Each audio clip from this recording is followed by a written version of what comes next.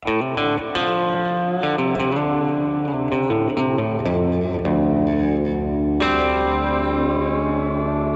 Bags with Joseph Scott Morgan.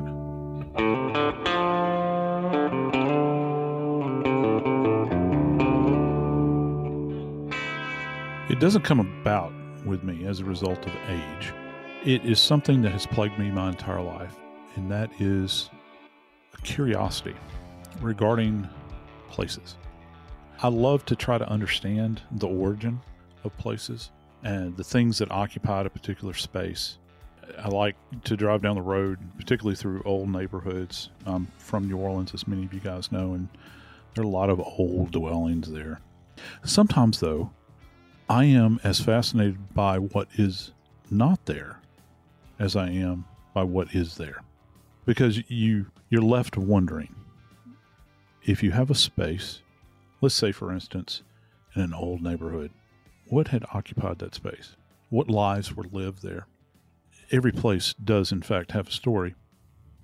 Today on Body Bags, we're going to step back for a second to November of 2022, to just off campus at the University of Idaho, where there was a dwelling, an odd dwelling, shaped in a bizarre fashion because it had been added onto over the years to accommodate students. And now in the present, it is no more. Today, we're going to discuss the demolition of the home where 4 University of Idaho students were murdered. I'm Joseph Scott Morgan, and this is Body Bags. Here we are. The house is gone. It's been called many things, a house of horrors. It was called off-campus housing. It was called the spot of a multiple homicide, but the dwelling, the physical structure, exists no longer.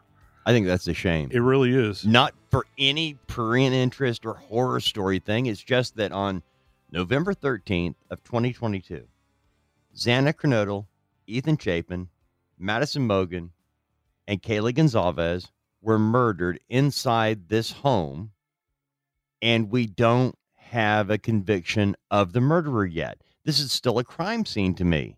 We haven't had a trial, and now they have removed the opportunity for, if I was a juror, I'd want to go see the space. How do you tell the story of what happened if you don't have the space, Joe? Do you expect me to use my imagination? We're not all that good. 3D photos are fine, video is fine, movies are fine, but they're not the same as seeing it with your own 2 eyes, touching it with your own 2 hands.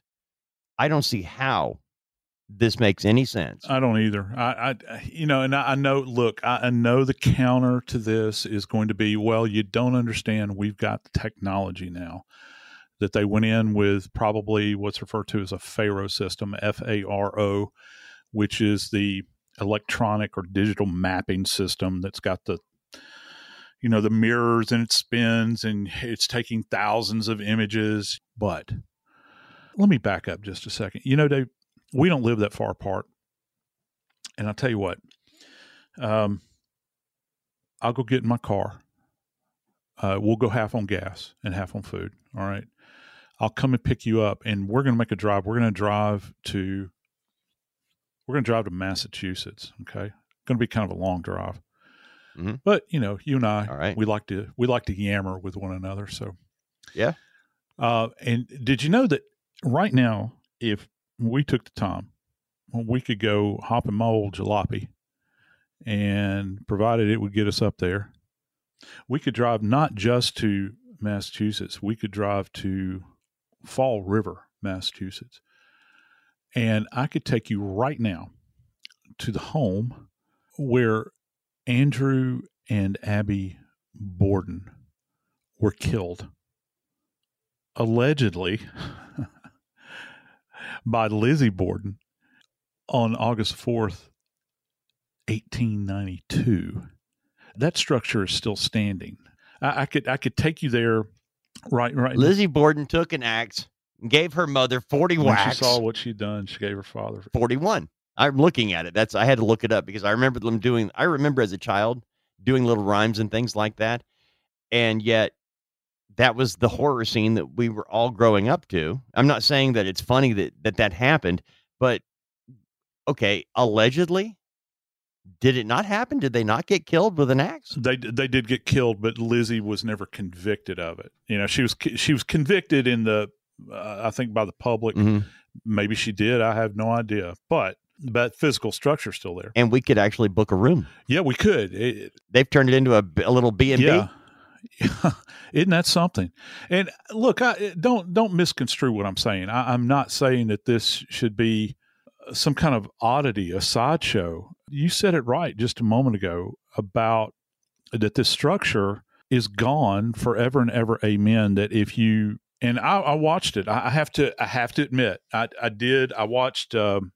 One of my friends was covering this, and she kind of narrated the process, and it had I think it was like a time lapse or something.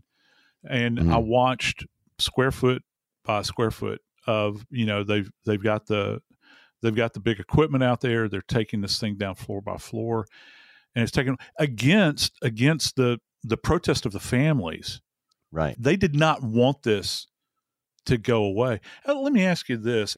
Would you or would you not agree that there are horrible homicides that occur in our country day in and day out? I know you know this. You know it better than I do because you cover more of them because you work with Nancy so much. Yep. I mean, this stuff, I don't know if my fans understand what this man does, but every single day he sits and he studies. Can you imagine, folks, if you spent all of your time studying cases? There are many cases that you guys never hear about, but guess what? Dave Mack has to look at them. He sees cases day in and day out. Let me ask something, Dave. Mm-hmm. Out of all these cases that you cover and all of this horror that takes place across the nation and across the world, in Nancy's case, because she covers everything, right. But are they going around tearing down crime scenes? Nope. Are they going around tearing down physical structures all the time? No. I don't understand it. It doesn't make sense to me. Not when there's still a trial to go. I could see some justification, Joe, if there was damage to the structure, or if it became some kind of macabre, which this place, I don't doubt that it had become a bit of a place that crime people would go and look at. I don't doubt that. But I have a problem with it because we don't have a trial. It hasn't gone to trial. We don't know what happened yet. We know what we think. But you know what, Joe? We only know one side of it. We only know the side that you and I have been privy to, and you've studied it a lot. You've talked about this a lot. I have too. And you and I have both looked at a lot of material, but you know what? We haven't heard everything. And I think that they're doing a disservice to everybody when they do this, to the 4 people who are dead, to the other 2 who were in that house the night that I still have a lot of questions. I'd like to have them answer some questions, and I'd like to have them walk me through where they were, but I can't now. No, I can have them tell me where they were. Look, we have no way of knowing, do we? I mean, we truly don't. We have no way of knowing who the jury members are going to be. Right. It's out in the ether. I mean, there's not been a pool that has been assembled to even select from at this point in time. All we hear is that it's going, we've heard it's going to go to trial this summer. All right. Now, if they found the knife, would they destroy the knife, Joe? That's an excellent question. Because, we got pictures of it. No, we don't. We don't now. We've got the sheath that people have gone on and on about, now for these many months. That scene to me is just as valuable as to this point at least, the unfound knife, or the yet to be discovered knife. I'm trying to remain hopeful in that. But yet you want to get rid of, and I think the you is the big part there. Who is the you? Because we're hearing that both the prosecution and the defense are in agreement over this, but we all know it's one thing to say that you're in agreement over it.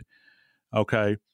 But anything can be argued after the fact, that we weren't given an ample opportunity to do. I still have a memory Uh, Lord, I wish I could remember the date of this because I've covered this thing for so long. This quadruple homicide. Let's re-anchor ourselves in that. Do you remember this, where they had sent the crime scene cleanup group to the house? And it was around the same time, and I can't remember, it was around the same time that Koberger, who is alleged to have committed the homicides, was being arrested. I think he may have still been, was he still in Pennsylvania at that point in time? And they had said that they were going to clean this place up. And the trucks had pulled up to the door. They were putting up like plastic over the entryway so they could go in and like do whatever in the heck it was they were going to do in there, clean the thing up. And his defense team at the time, the people that were representing, said, whoa, hold your horses now. And they wound up being able to get a team out there, to take a look around. I'm not a fan of Brian Koberger. What I'm saying is, what I'm a fan of is trying to get the jury in touch with the reality of what happened there. It was a 3-story building, Joe. Yeah, it was. I love the saying that we say in forensics many times. Negative findings are just as important as positive findings, and so those things that you talk about it being 3-story. We've got that basement level, which some people call the first floor. The thing is built into the side of a hill.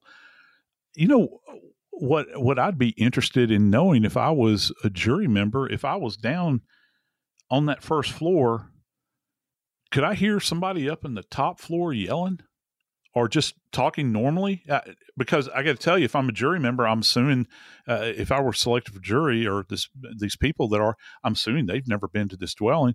So from an acoustic standpoint, just that alone, I'm hoping against hope, Dave, that the reason or the rationale for taking this structure down didn't simply come down to the idea that it may have made certain people uncomfortable.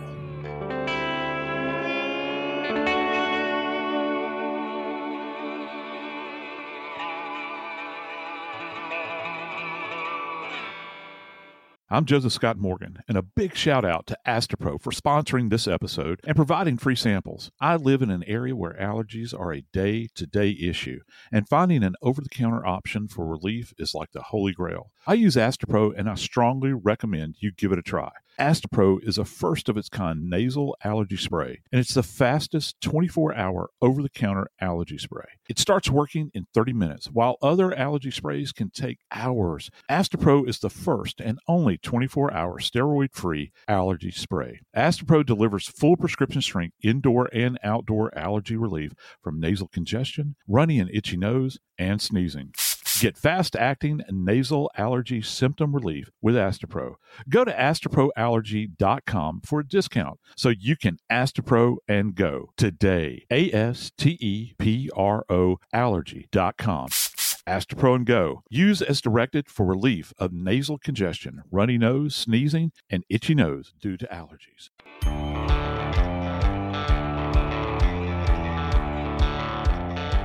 It comes down to perspective.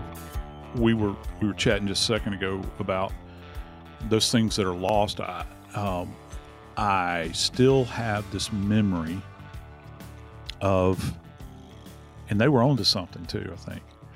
I still have this memory of a reporter walking up to guys in what we used to refer to as either raid jackets or warrant jackets, which are, those kind of shells that you see the police officers wear. It's generally got a panel on the back that identifies who you are.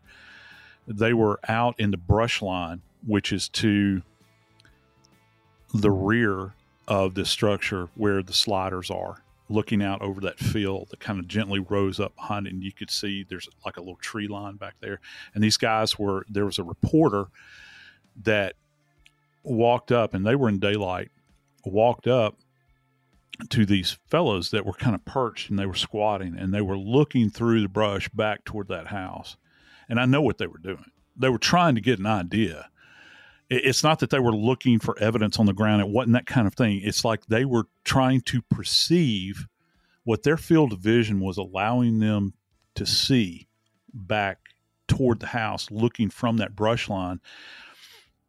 That's gone. That's gone. I mean, I guess you could call those guys up and say, hey, Agent so-and-so, I want you to go testify to what you saw. What was your perception up there? What was your opinion about what you could see? Well, first off, they can't render an opinion about it. And their recollection, I don't really care about. No, because it's perceived. It's not mine. It's their perspective. It's like Dealey Plaza. Right. If I was to go and stand on the grassy knoll behind the fence where I believe there was a shooter positioned to shoot the president of the United States, if that's what you believe, you can go there. You can go to the 6th floor of the school book depository. Yes, you can. That's not a great view, but you can go up and you can look through that window. I've done it. They didn't tear it down. But that structure's still standing. Okay. And I'm not trying to equate the president's assassination with, I'm glad you brought this up because acoustics comes into that as well. I'm not trying to equate that with this quadruple homicide that happened in Idaho, but your point is well taken here. I just don't see how you can tear down the evidence. I don't either. And, going back to, I think one of the most poignant days I've ever been on air was that day where that jury was taken out to Parkland High School. I'll never forget, they had taken the jury out there, and keep in mind, this is years after the fact. They had put up chain link fence all around this building, and granted, it's a government structure. But hey, you know what? That house in Idaho is a government structure now too, because why? The state university have complete and total control over the thing. But when they took those jury members out to Parkland, you know how and I know you do because you've been at this a long time. They choose pool reporters that will go. They just don't not every single reporter can go. So they choose who's going to go. There'll be like a videographer person, I guess like a print journalist. You know what I'm saying? And those journalists, I remember they had comments from them, and it was gut wrenching to hear what they had said because they went back to that moment in time when that person went into that high school and slaughtered all of those kids. And it transported the jury members back to that point in time. The game was over at that point because, they were able to kind of connect the reality of that moment frozen in time. There was dried blood still on the ground. They had, I'll never forget one of the things, because it was on Valentine's Day, you remember? They had dried flowers that were kind of falling apart, laying there, teddy bears, with like little Valentine's hearts on them, like kids give one another, at Valentine's Day. That stuff was still there.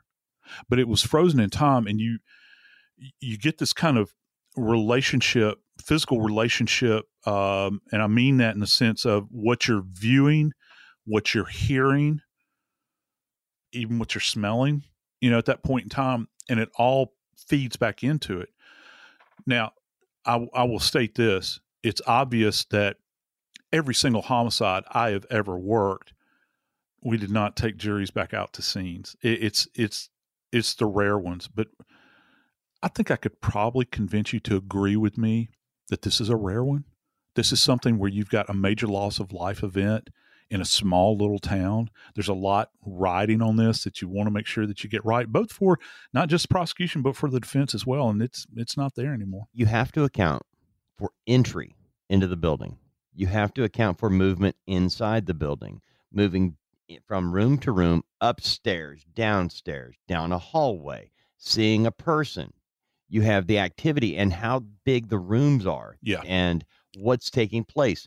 Right now, we have some reporting of what we were told happened with some of the victims, whether they were able to fight back or not, we don't still know. We know what we've been told by certain family members who may have said things that didn't need to come out yet. It'll come out at trial, but we don't know yet. And the jury that is seated is going to have to watch video or use their imagination now to decide how long it takes to make these steps. How strong does one have to be? Exactly. Yeah. Can one person truly contain this entire environment in a very short window of time, moving up and down stairs, and by the way, actually having a live witness? Yeah. Yeah. Here's the thing. I'm fascinated by this. It was stated early on that whoever had done this had perpetrated this massacre. There's no other way to put it. Had to be familiar. It's such a bizarre layout. I mean, it really is. You and I both are former college students. We've been to off-campus housing, and you know how weird some of that stuff is because, they just kind of add on, they stick things, it's not like you're going out to, I don't know. It's not like you're going to standard neighborhood most of the time where everything Right. makes sense and everything, it looks well ordered and all that. They add things on because they're trying to get as many people into a structure as they can to make money. And there's nothing wrong with that if you're a landlord. But this thing, you gotta admit, it's bizarre. You got essentially two main entrances for this thing. You got one on the lower that's built into to the bank where you're walking into the basement back by the parking pad, and you got these sliders up there. You got the windows. How is it that you're going to this thing when I saw it, Dave, and I saw some of the schematics for how the whole thing, the floor plan rather is a better way to put it, Mhm. how it's all laid out. It kind of looked like a maze, like a It did. and not just that. How are you going to? You're talking about something that this is occurring in the wee hours, so it's got to be dark. In the dark. How are you going to navigate this environment in the darkness with these weird twists and turns? And from a jury perspective, that's valuable information. How powerful would it be to take a jury out to that location? As a matter of fact, let's just argue for the defense for a second. Let's just say, look, how did my client do this? He's never Right. been in the building before. Look, we're going to turn the lights off now, ladies and gentlemen. Now let's try to make our way up the stairs and try to figure out how easy or difficult this would be to facilitate this. I'm not saying that they would do that, but even if they wanted to, they can't do it now. And here's the other part, Joe. Imagine this, talking about evidence that they find in the building, which we know they have found some. We know they have found DNA. We know they have found other things inside this building that is going to come up. You think about it from the perspective of the perception of whoever was still housed in the dwelling after when these events were going on. And if they were an ear witness to these events, how could they not have heard something? And again, that opportunity is gone because you don't have, well, first off, there's no way to even perceive it at this point in time.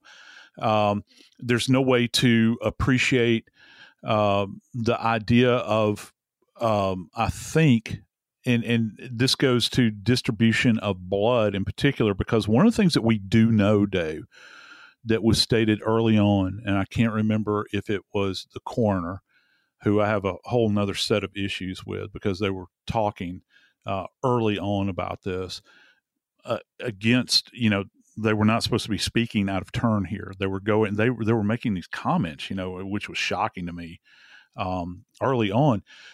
We do know, according to them, that this is a very bloody scene. How do you make it through here without deposition of blood in other locations? Because if you're walking through a location that is, I'm just inserting this word, bathed in blood. If you're going in and checking out, how is it that you're not tracking trace evidence around? Why is it that there's no other evidence that can point back to an individual? And this goes to, I'm not arguing for the accused here. What I am saying, though, is that for anybody that is looking to defend someone, the fact that you can argue in a manner that could greatly benefit your case, because you know what? When there is nothing that you can turn back to, there's always the possibility of planting the seed for reasonable doubt.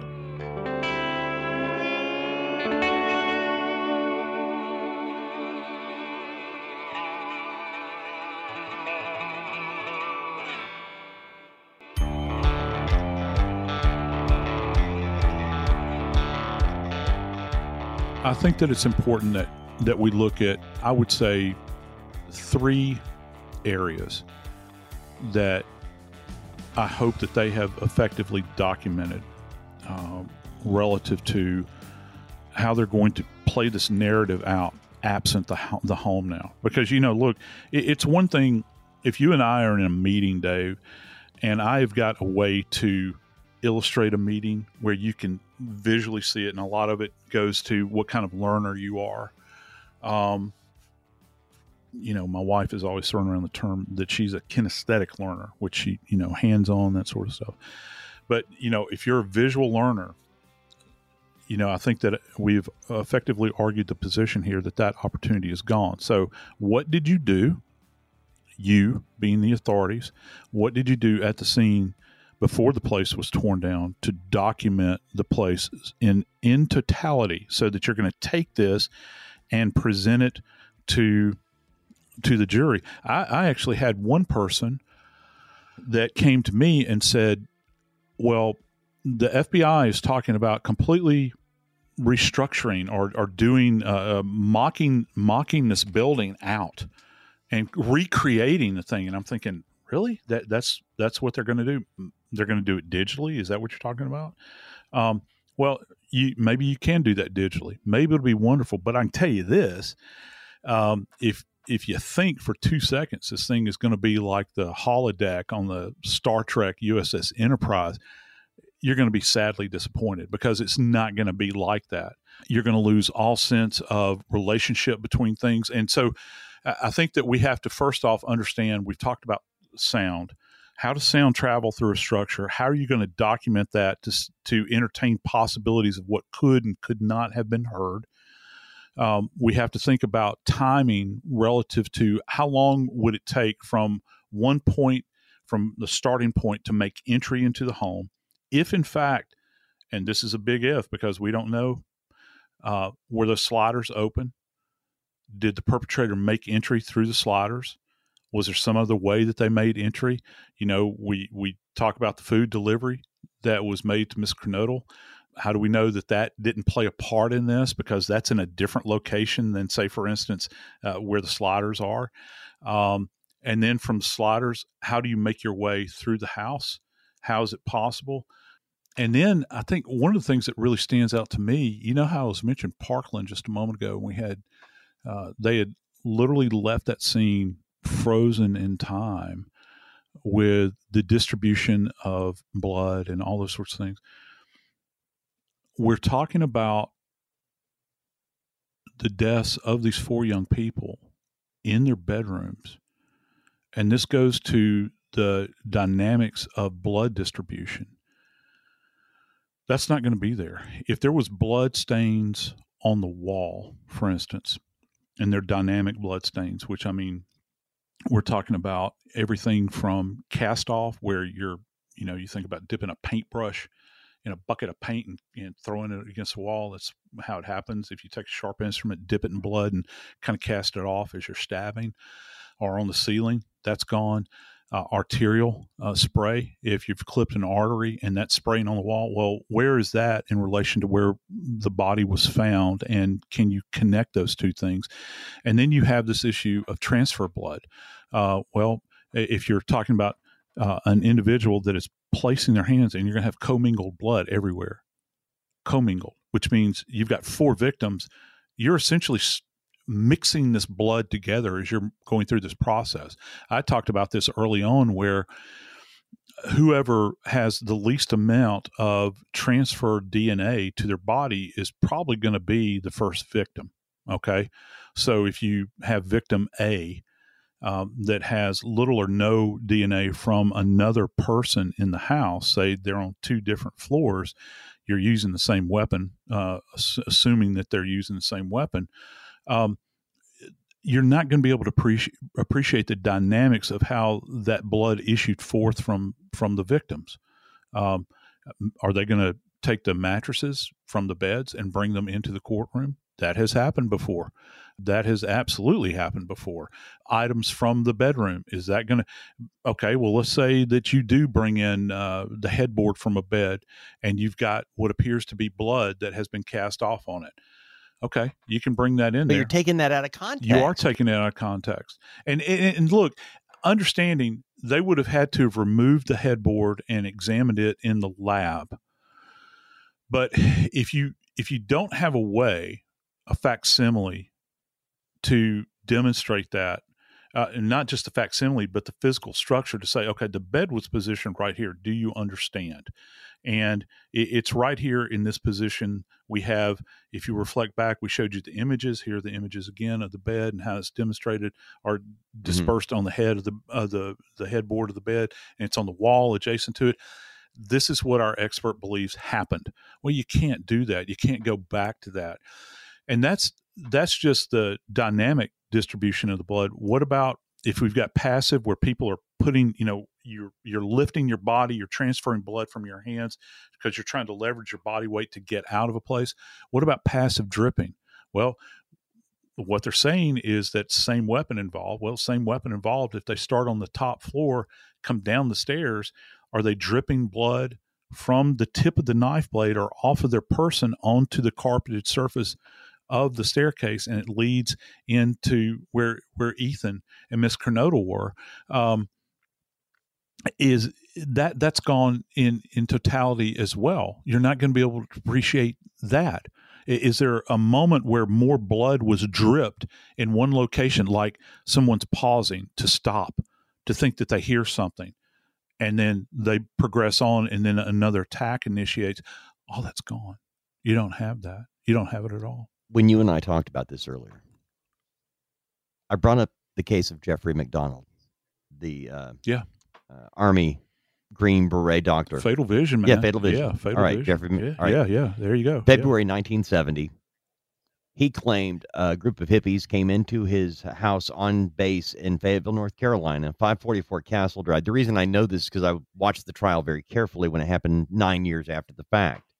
February 1970 was only months after the Manson murders, the Tate LaBianca murders. Oh, yeah. And so there was a lot of talk about this, and many people believe that Jeffrey McDonald got his idea of the hippies from those murders. Right. Jeffrey McDonald's pregnant wife, Colette, and his two young daughters, Kimmy and Christy, were all three murdered in that house. A pregnant mother and her two small children were murdered in that home, murdered with an ice pick. There was blood everywhere. And that crime scene stood for 9 years, Joe, until they could have a trial. They had already gone through the military process, an Article 32 hearing, where they discovered that, okay, McDonald maybe didn't do it. We're not going to further prosecute this. And it was only brought up in criminal court because of Colette's stepfather, Freddie Kassab, pushing it. And it did go to trial in North Carolina. And Jeffrey McDonald was found guilty of murdering his pregnant wife and his two young daughters. But one of the things that happened, it was 9 years later. He was a successful doctor in Southern California. He was a good-looking young guy. People couldn't believe this wonderful, nice man could have ever done. A Green Beret doctor wouldn't kill his family. Yeah. But the jury, they were able to go back to that house 9 years after the murder. They were able to walk into this home to look at the size of it and to imagine, could hippies have really come in here and done this in this small of a space? Neighbors are all very close together. There's patrols going by all the time. The noise, somebody would have heard it. They were able to go through that. Because the crime scene was still in existence, they were able to see it. No pictures, no drawings. Pictures and drawings, by the way, are there. They have those too. But they actually got to see it with their own eyes. And I think it mattered. It does matter. And it's powerful stuff. It's powerful stuff anytime you can introduce the jury into an environment like this so that they begin to appreciate form and function of a structure, where an event took place. If you have a mass homicide that takes place in an open field, it's really hard to appreciate the dynamics of that. It can happen anywhere. It's like, if you go to visit a Civil War battlefield, even if you go to Gettysburg, you believe what they tell you about what happened there, but it's so vast, it's so broad that you can't really understand it in a way that walking into a home where lives have been lived, where parties were had, where people got to know one another and to be friends, That's gone.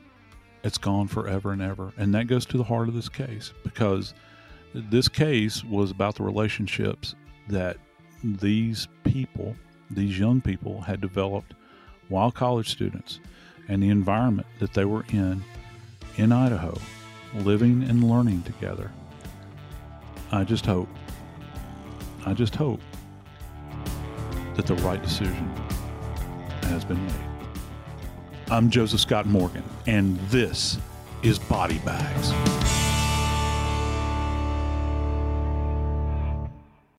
At Grand Canyon University, we believe in equal opportunity, and the American dream starts with purpose. Whether your pursuit involves a bachelor's, master's, or doctoral degree, GCU's learning environments are designed for supportive networking and collaboration. With over 330 academic programs, GCU provides a path to help you fulfill your dreams. The pursuit to serve others is yours. Find your purpose at GCU. Private, Christian, affordable. Visit gcu.edu.